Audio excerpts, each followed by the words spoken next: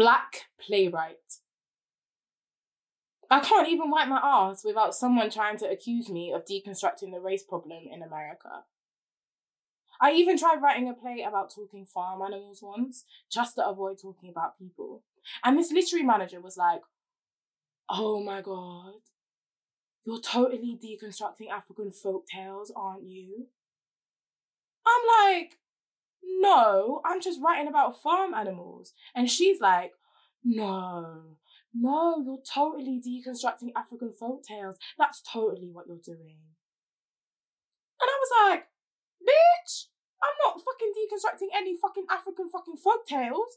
I'm writing a fucking play about my issues with substance abuse. And then I'm attributing the dialogue to a fucking fox and a fucking rabbit to protect my identities. Fuck you. Give me a fucking break." And by break, I mean a production.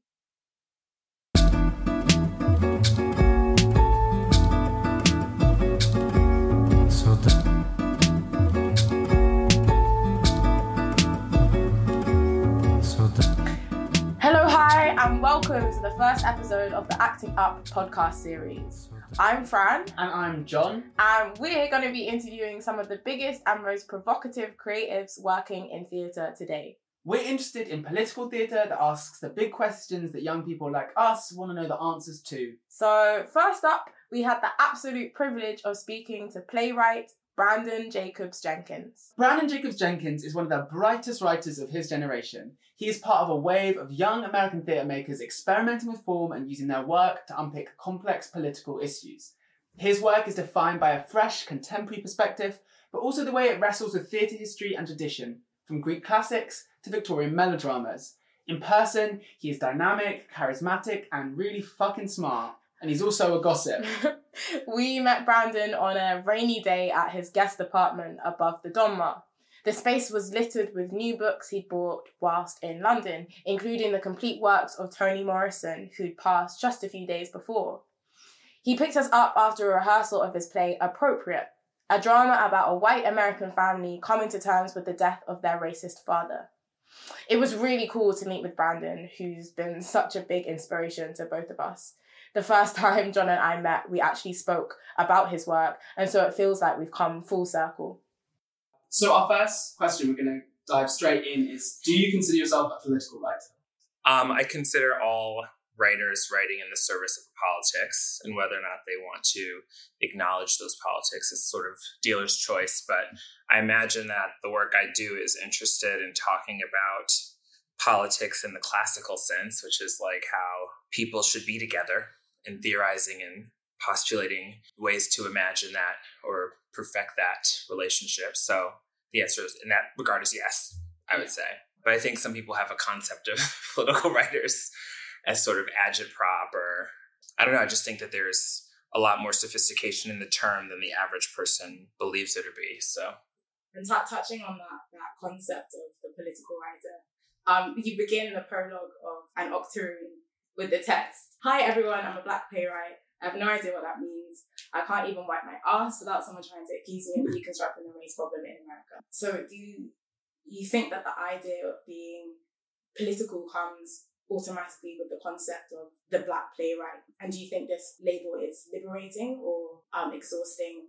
I feel like the phrase, well, also I should clarify that play is so funny because it starts with a character named BJJ, and the entire play is explicitly about what authorship is, and I was triggered to create that play when I had this sort of ontological moment of like, oh, right, like people are gonna assume they know me, or that to be a writer or to engage in a public sphere, you're also contending with a persona that is fashioned based on impressions of you. So I wanted to create a play that had 4 or 5 different ideas of who Brandon might be, and then have them sort of dissolve over the course of the play, or kind of talk about the fallacy of them. So BJJ is a very specific sort of facet of this game of a persona and authorship. And he, in some ways, is the black playwright that critics at the time were writing about, who they'd assumed was an angry person and obsessed with provocation. And I was also noticing the irony of the fact that many of my colleagues, I should say, who I was coming up with at the time were not Black, but in the press, they were never talked about in regard to their race, right? They were called the amazing playwright XYZ, but anybody of color was instantly kind of given this variation on a theme. And ironically enough, I think we're in a far more sensitive time as a result of a lot of these artists coming of age. But at the time, it was very confusing to be called a Black playwright by a white critic because it wasn't clear what the intentionality behind that was, the usage of that meant. It seemed to be flagging to audiences that maybe this person isn't for you, as opposed to Shakespeare.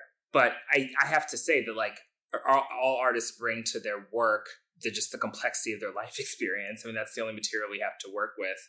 And I've definitely, like, lived my life as a self-identified Black cis male. And, you know, that comes with a lot of interesting liabilities in American culture. A significant one being just how culturally and socially your life is devalued.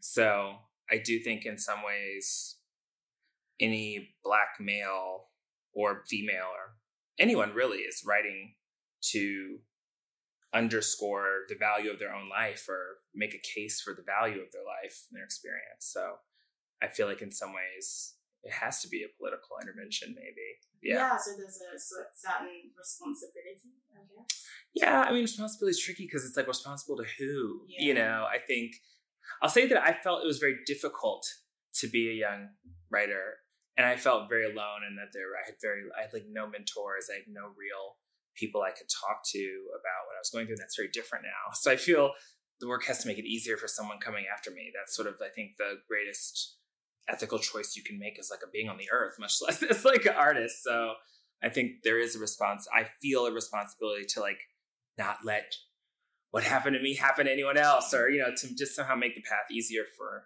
anyone else in a similar or analogous situation. Yeah, no, You know I think what I that mean? the product of visibility. I mean, just by Totally, that's seeing fair. diverse faces. One thing that we found really interesting about Appropriate was your take on form. So, like the reinvention of the American domestic drama by shining a light on the politics of what is not said in that dynamic. And likewise, in an octoroon, you play with the conventions of melodrama whilst critiquing the racist tropes that come out within that. So how do you achieve this sort of balance between appreciating forms and reappropriating those forms, or like celebrating tradition and also leading with progression? Yeah, it's funny. I keep thinking about Toni Morrison, who you see her books all over this place. Yeah. Because, I mean, she's like a gigantically important beacon and inspiration, and sort of really set a template, I think, for almost every Black American writer.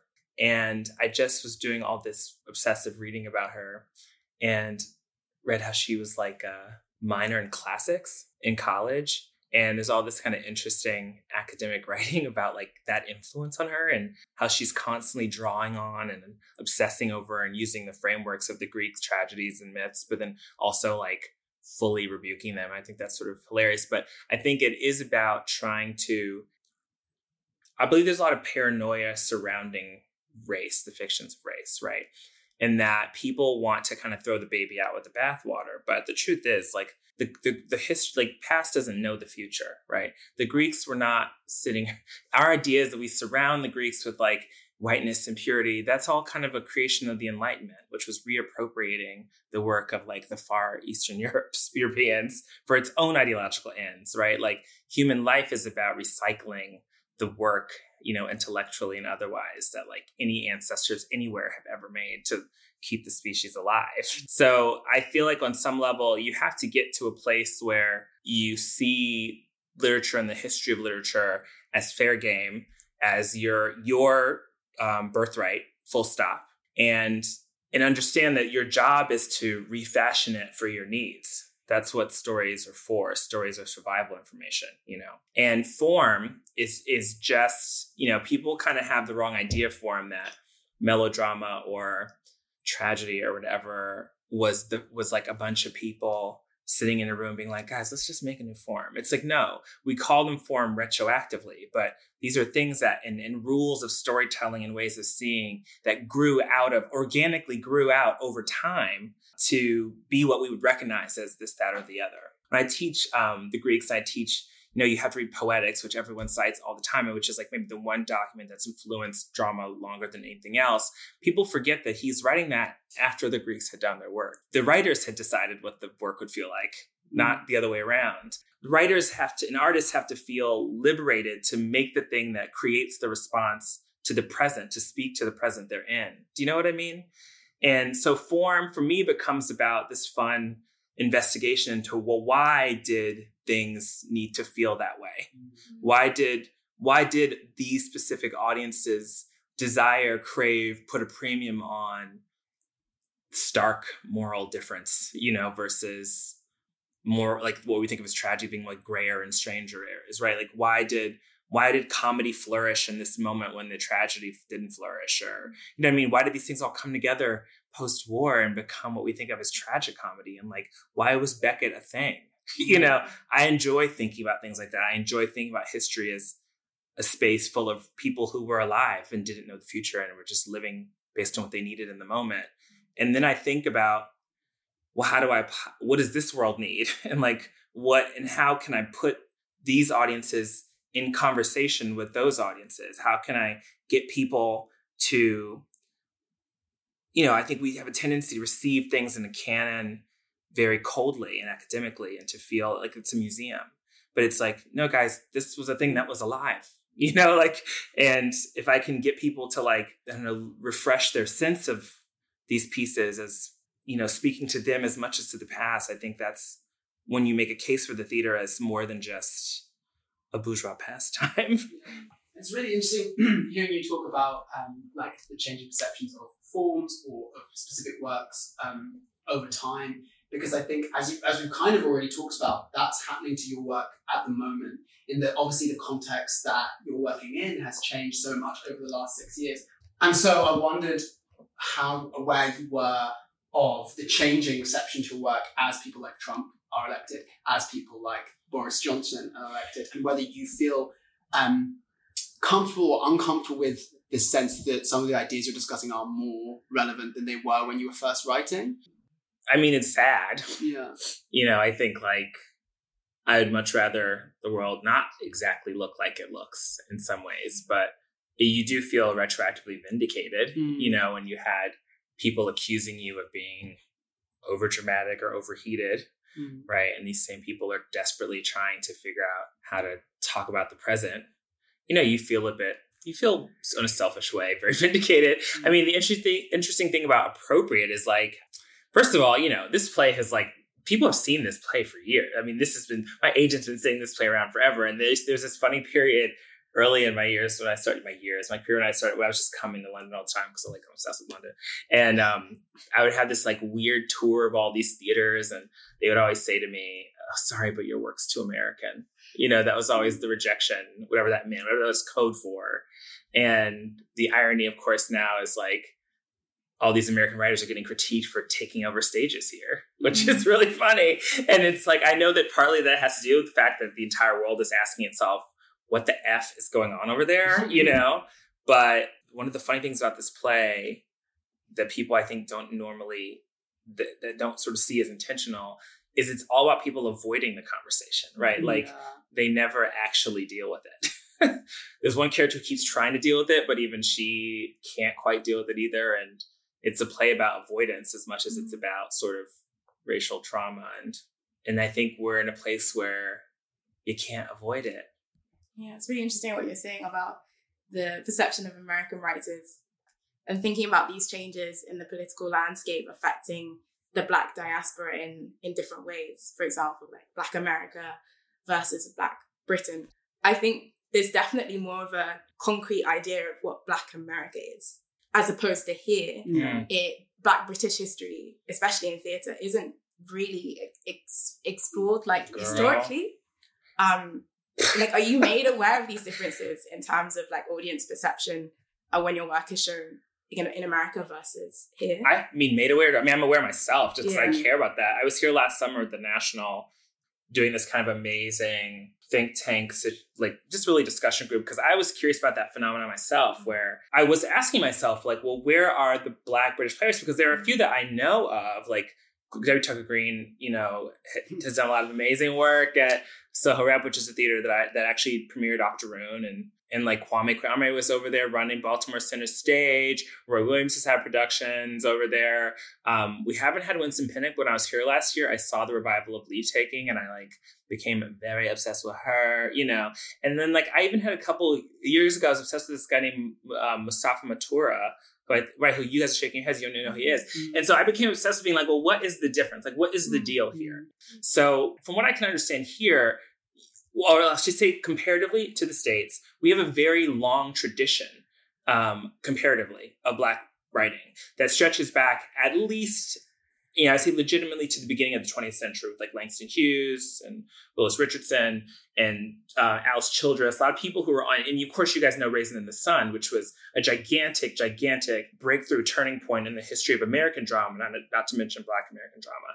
So you have these sort of traditions of people weaving in and out of each other and kind of developing something over time, whereas you guys have this interesting moment, I guess, in the 60s and 70s that was the beginning of what we would argue as like a Black theater here, which was influenced by American expats who had moved here, which is interesting as well. And out of that was like Mustafa Matur and a few other guys. But then there's like decades of quiet. And partly I think there was funding that was put in, you know, specifically Black theater here that transformed in the 80s, I would say, 90s, and those small Black theaters were shut down and those artists were being absorbed by places like the National or whatever. And then so you have this spike in the early 90s that includes Debbie Tucker Green, Kwame Kwame, Winston Pinnock, Roy Williams, and then it falls silent again. And what happens is no one ever is able to like keep a ball rolling. We had these conversations last summer that got really interesting, and I realized there's something about the politics of revival. Every generation gets lauded as this new phenomena, but actually they have roots that go very deeply. And the ways that you actually might make an intervention on canonical thinking or traditional thinking is about revivals, because no one's reviving the work of the people who've come before them. Reviving Winston was a huge deal. You know, It's like these works that people are doing aren't allowed to be thought of as classics because they're not being treated as classics. And that is actually the site of where a certain kind of prejudice reinscribes itself. And then that means that every time a new writer comes along, they have to take on the like mania of being the first one to do whatever. And it's like, whoa. So I just think that's the kind of forefront right now, I think, of any sort of discussion that wants to happen intramurally in terms of theater. It's like, yeah, there's a bunch of us out here writing, but how do you stop from just becoming yet another trend that happens every generation, you know? And kind of on that note, I know the answer to this will probably be more in the kind of American field, so we're jumping back over the pond. But I think you're right that for young creatives, that there's a huge amount of pressure put on young creatives, particularly in Britain, to kind of push forward and create new forms and do new things. But like it is obviously important for us to consider an inheritance of ideas and work. And I just wondered what your kind of biggest influences were. Yeah, well, obviously Toni Morrison. Because she really was this model of the artist citizen, and she had her own influences, but she sort of fearlessly pulled without self-consciousness from like high modernism, which we think of as white. I mean, she's constantly, you can feel her absorbing Virginia Woolf, feel her absorbing Faulkner, feel her absorbing Marquez without self-consciousness. She just feels entitled to that influence. And that's really key, you know, but she's also obsessing over making more space and filling the room with diversity of voices, you know, that you can't create a monolith of Black experience. That's a mistake because it can't be contained. And then in terms of playwriting, I was very obsessed with Kander and Ebb. They are the team behind Chicago and Cabaret.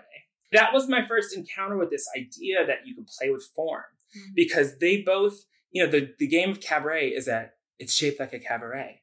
And the game of Chicago is it's like shaped like a vaudeville show. And I was like, holy crap, you can take an old form. So I think that actually was way more significant than I've ever admitted. And I didn't kind of put that together until watching that not great Fosse miniseries.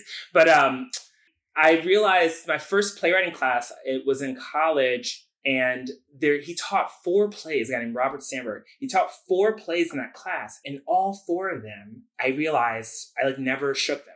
One was Glass Menagerie by Tennessee Williams, and I have since read every single word Tennessee Williams has ever written. I'm obsessed with Tennessee Williams. We read A Raisin in the Sun by Lorraine Hansberry, who I admire so much. I'm also obsessed with Lorraine Hansberry. If you go and search her essays and her friendship with Baldwin, amazing. Then we read Cloud 9 by Carol Churchill, which literally I remember being on my cheap little rug, this size rug that my parents had bought from Target, that was on my dorm room floor.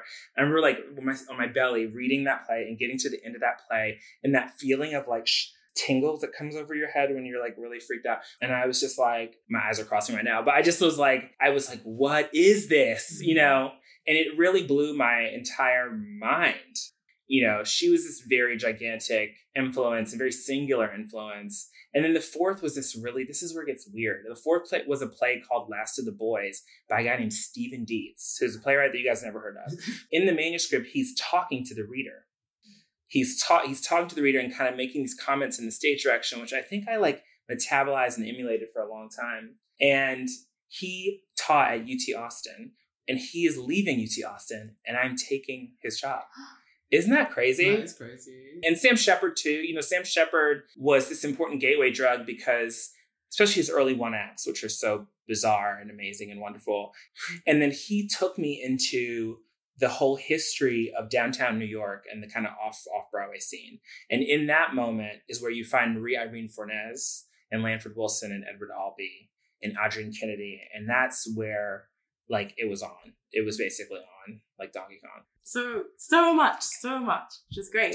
We've spoken about interrogating history, interrogating form, interrogating social politics. What do you imagine 5-10 years from now the theatre scene will look like?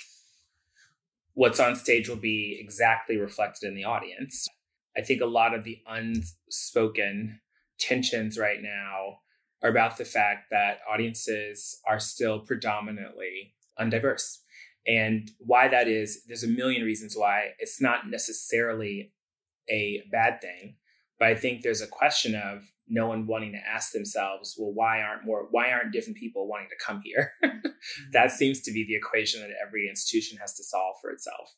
Because it's easy to give, a bunch of artists of color or women artists or gender fluid or whatever artists a slot in their season, but then it just has that not liberal virtue signaling. How is that a real engagement with what theater is for and not just a stunt to get grants? You know what I mean? So I think that that's a thing that everyone has to take responsibility for and take everyone to task for.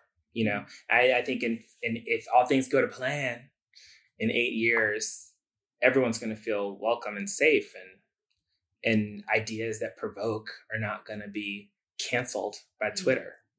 That people will feel brave enough and equipped enough to sustain the interrogation of those ideas that theater has always demanded or always asked audiences to do. I don't know. I'm always curious about new idea. I just can't wait for some new ideas to show up. And I think that those new ideas always come from the people who aren't there yet, which are the young artists. And so many young artists start by emulating what's happening now. And that's not necessarily a bad thing, because all artists spend a period of emulating things. And you're emulating those things because you've, in theory, had an experience in the theater that activated you in some way. And you're just trying to create that activation. But where I think people make the mistake is they assume that the answers to their finding their voice or making something new is only around them now. And no one invests in history. No one sits down and thinks about what happened in the 80s? What happened in the 90s? I think part of why I obsess over things that fall between cracks is just market research. Wow. Yeah. Was this even a podcast? I forgot that was there. I was just taking it in, getting my popcorn out. So much to think about. Thank you so much. Yeah, thank you so much. That was, honestly, an absolute privilege. Oh my God, cancel culture. Watch them all just go on Twitter. Yeah, exactly. About an hour after it's uploaded, you're going to get an influx of emails. How dare he?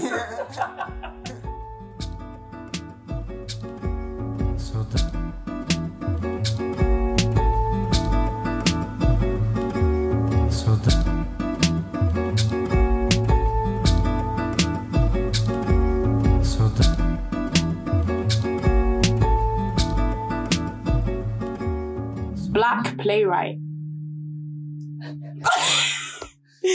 What is going